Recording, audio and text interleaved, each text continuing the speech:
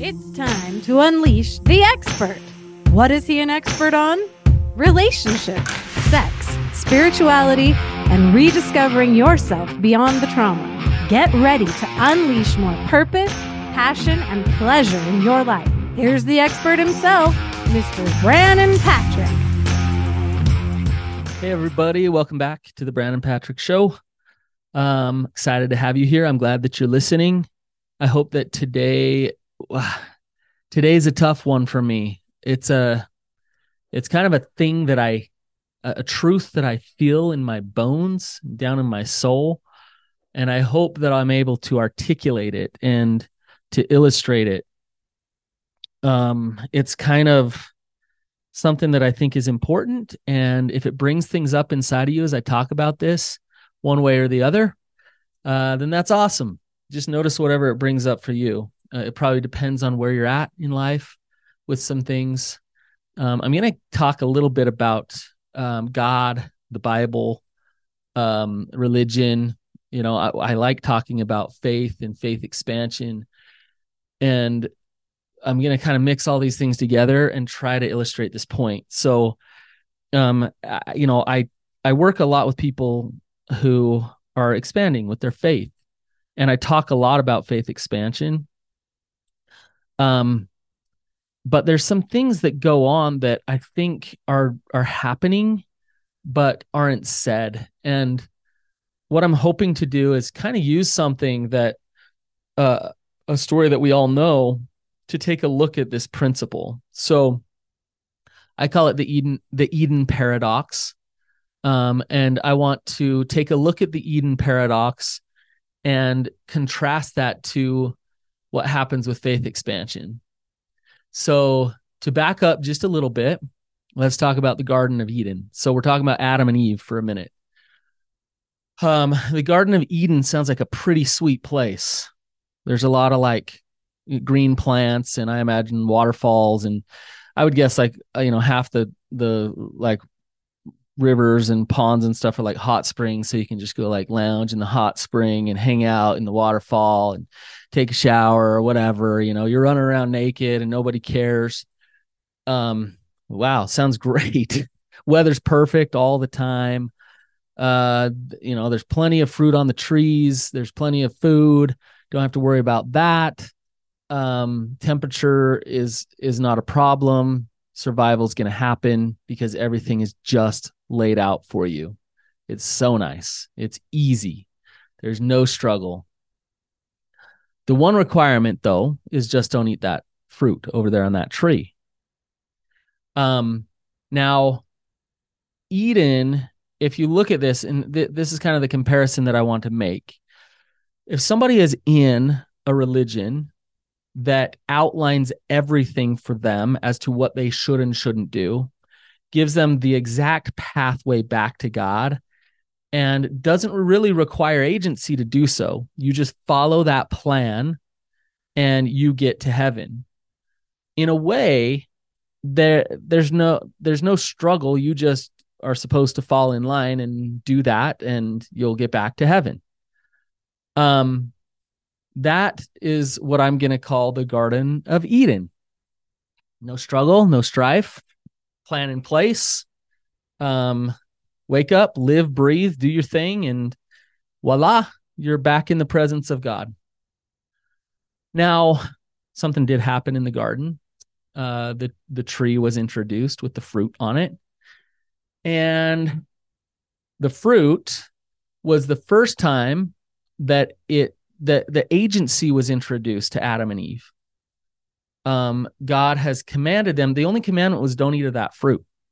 Just don't eat that fruit.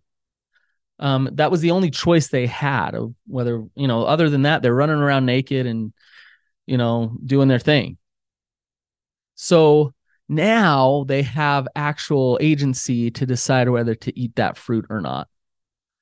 And, they're living in their ignorant bliss. It's wonderful. They don't have to think at all. Now they have to think about something.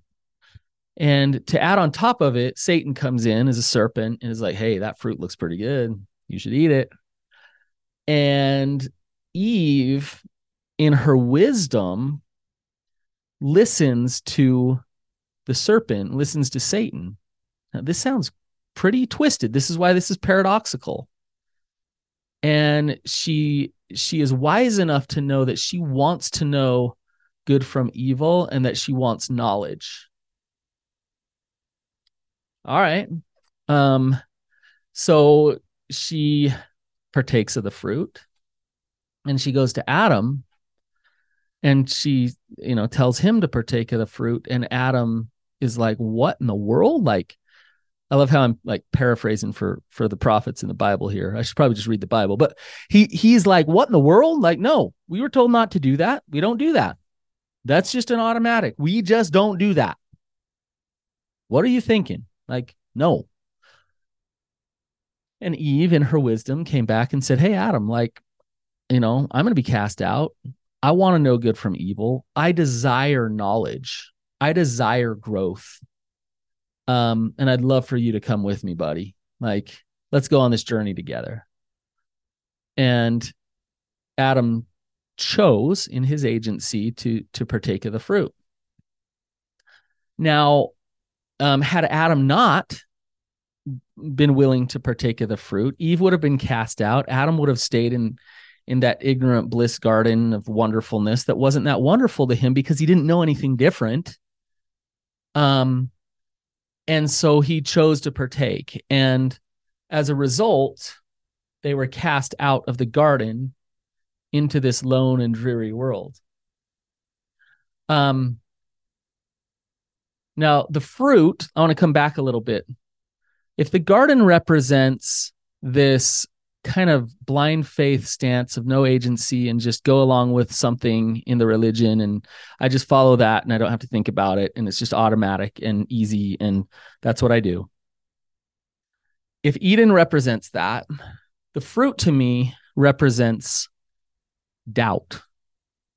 It represents, I'm going to actually be willing to take a look at some things.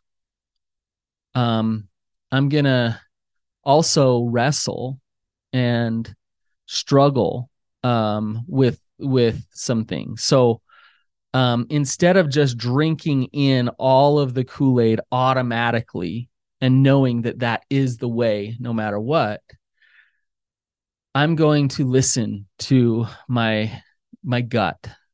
I'm going to practice connecting to truth and connecting to God.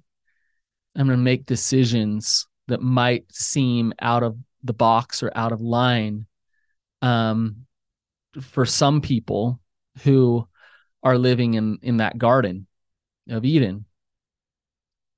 And when I do that, it might not fit exactly what it's supposed to, but I'm doing it from a place of truth, not from a place of rebellion, not from a place of hatred or anger or whatever. I want to be true to myself, and sometimes just going along with what is put in front of me is not being true to myself. Okay. And I can give you examples of this. I've spoken about some of these things, but like one example would be when a leader of the church was telling me to do some things when I was on my mission, like baptize 9-year-old little girls and not their families, because we need the numbers to get the baptisms up, because we got to be the highest number of baptizing mission in the whole world. And I was being told that he was called a God and that he basically spoke truth for me. That didn't sit right. That didn't feel right. So staying in Eden would have been just following along exactly with what he was telling me to do. Partaking of the fruit would be standing in my own agency, stepping outside of what is being put right in front of me, because it doesn't feel okay. It doesn't seem right. There was the 2016, I think, this policy for children of LGBTQ. And like, it just was awful. It was terrible. And, I remember going to church and the apologetics and not just apologetics, it was beyond that. It was like, this is why this is a good thing.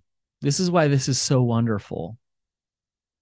And I was just like confused. This is why this is wonderful. This is horrible. The Edenites, so to speak, figured out a way to make that policy so wonderful. The people that were partaking of the fruit and actually wrestling, most of them, at least from my experience, were saying, this doesn't seem right. And it's interesting, they reversed that policy, a couple of years later. To me, blind faith is not actually faith. Blind faith is just following what you're being told.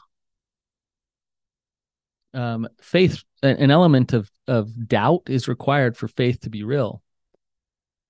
The lone and dreary world, you don't know where you're going to land. So you must have an element of unknown when you step into some of these truths. And that element of unknown, this is what's like so freaking amazing. That element of unknown is what then gives you that development, that growth. So when I practice blind faith and I live in the garden, I don't progress. But when I practice agency, when I step into faith and I make decisions according to my wrestle, then I experience knowledge. And it's the very thing that the story of Adam and Eve teach, is that if you live this way, you will know good from evil and you will gain knowledge. You will gain knowledge. That's what the fruit is all about. Partaking the fruit, I believe, is such a courageous thing. It's such a beautiful thing. But God's kind of put in a position where God can't come down and be like, hey guys, you gotta eat that. Like, that's because we'd be like, okay. Like, we need to make the decision to do that. We need to go through that process and feel that in order to do that. Because if we don't make that decision, if we don't struggle, if we don't wrestle, if we don't practice courage to step over that threshold to actually partake of the fruit, we don't get the knowledge. Agency is essential for development. Faith is essential for growth, for development.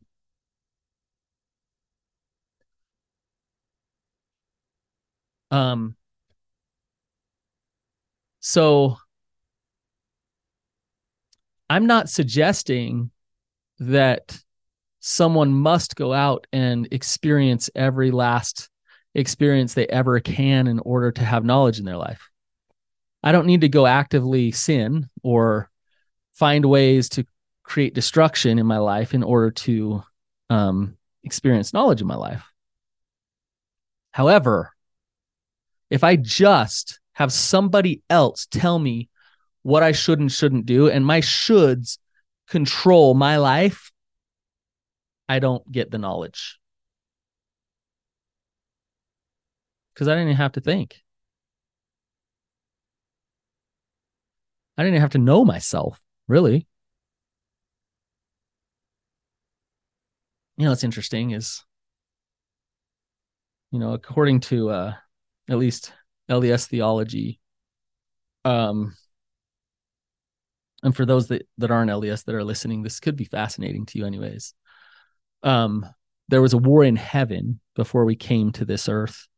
This is what I was taught. And there was two plans, and one plan was the adversary's plan, Satan's plan. And his plan was, let's just have them go down and follow exactly what we lay out for them to do with no choice, and then they'll get back to heaven. Um, you guys can probably see where I'm going with this. Um, and then Christ, came along and said, well, like, what about having agency? We should have a plan where there's this agency so that you can choose one's path. You can choose good from evil. And when they, like, if you have this agency and if you make some choices that aren't the best, let's also provide an atonement, where you can learn, you can grow, you can like your mistakes are atoned for, so it's okay. So there's this space within this existence that we have that is all about making mistakes and then surrendering back to God and learning and growing through that process. Living in Eden is Satan's plan.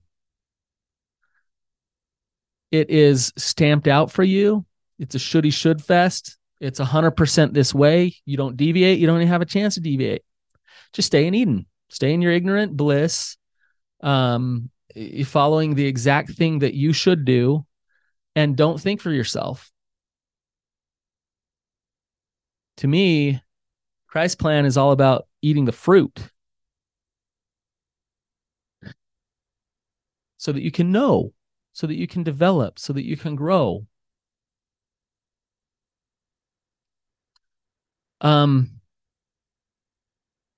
You have to, I was talking about this earlier a little bit.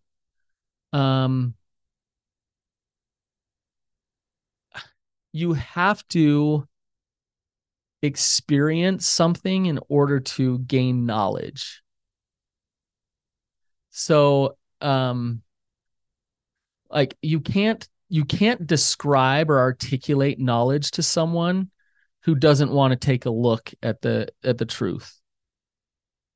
So like you could try to argue out like, hey, like maybe you should think this or you should think that, or like think about it this way, or know that peace and God and all these things are found here. If they're in the box and they're hanging out in Eden, they're going to look at you with some glazed eyes. Like, huh? What do you mean? I follow this path. This is what I do. This is how I do it.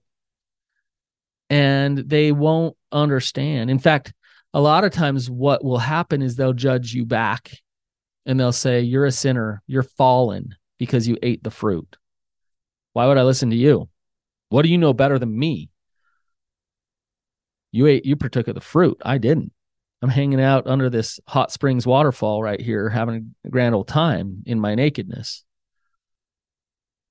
Right. And then a lot of times what happens is the person who ate the fruit is looking at them like, oh my gosh, like I can't have a conversation with them because they got some learning and some growth to do. And so there's a disconnect there. And this happens a lot in marriages that I see where one person is moving in one direction, the other person's staying. They're staying in the garden. And, you look at Adam and Eve, and they wouldn't have been able to stay together if Eve would have gone off into the lone and dreary world by herself and Adam refused to partake of the fruit. And Eve probably would have looked back and been like, Adam, dude, just like take a bite, man. Come on. That's painful. Yeah, there's thorns and thistles, but like I wouldn't know how nice it is to have like moss on my feet had I not stepped on that thorn. So I'm grateful for the experience.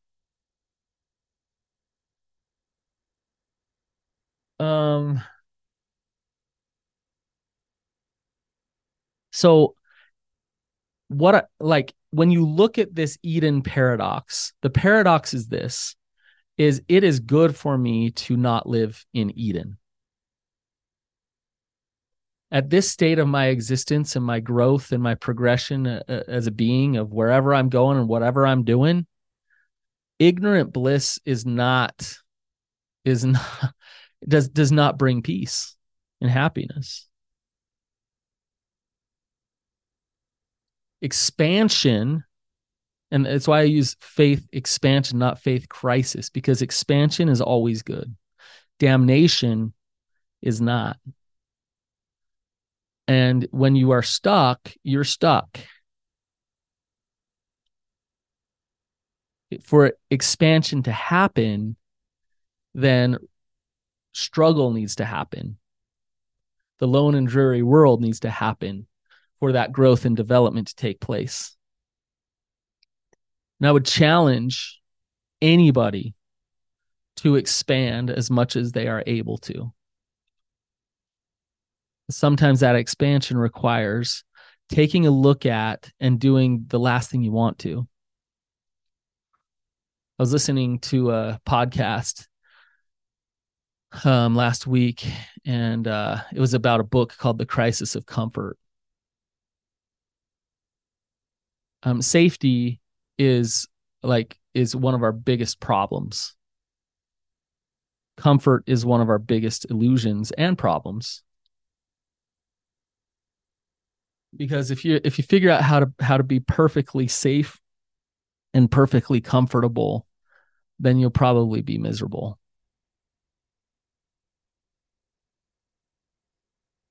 And I say, that doesn't mean you go out and willingly try to create discomfort. I actually don't believe that. I believe that in our lives, we need to willingly go create discomfort.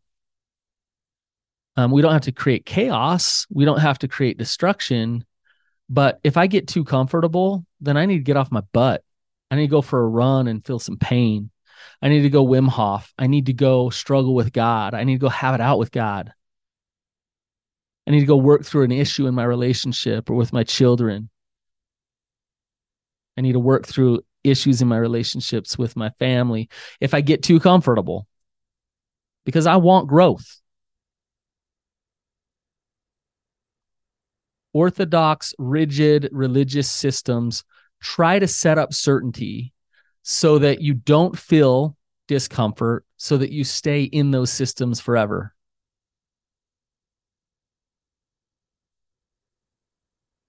There is an agenda. And the only cost to you in order to stay in there is your progression, is your development. Now, I'm not saying that somebody can't stay in a church and still develop, but they must be nuanced. They must have some level of, I can take this in and I can leave that, in order for that to actually happen. You don't have to leave a church in order to develop. And if you're giving all of your agency over to another entity to make the decisions for you, then you won't develop. I hope I have been able to articulate this today. Though when I see people stuck and not developing, that leads to depression. It leads to addiction. It leads to relationship problems, suicide, those type of things. And so there are real life consequences to just being stuck. And there's also real relationship issues. You guys, I would love your feedback on this, comments, thoughts, questions. If you have any, please send me an email. You can go to my website, ask me a question. You can email me, Brannon@therapyutah.org. And I'd love to hear them.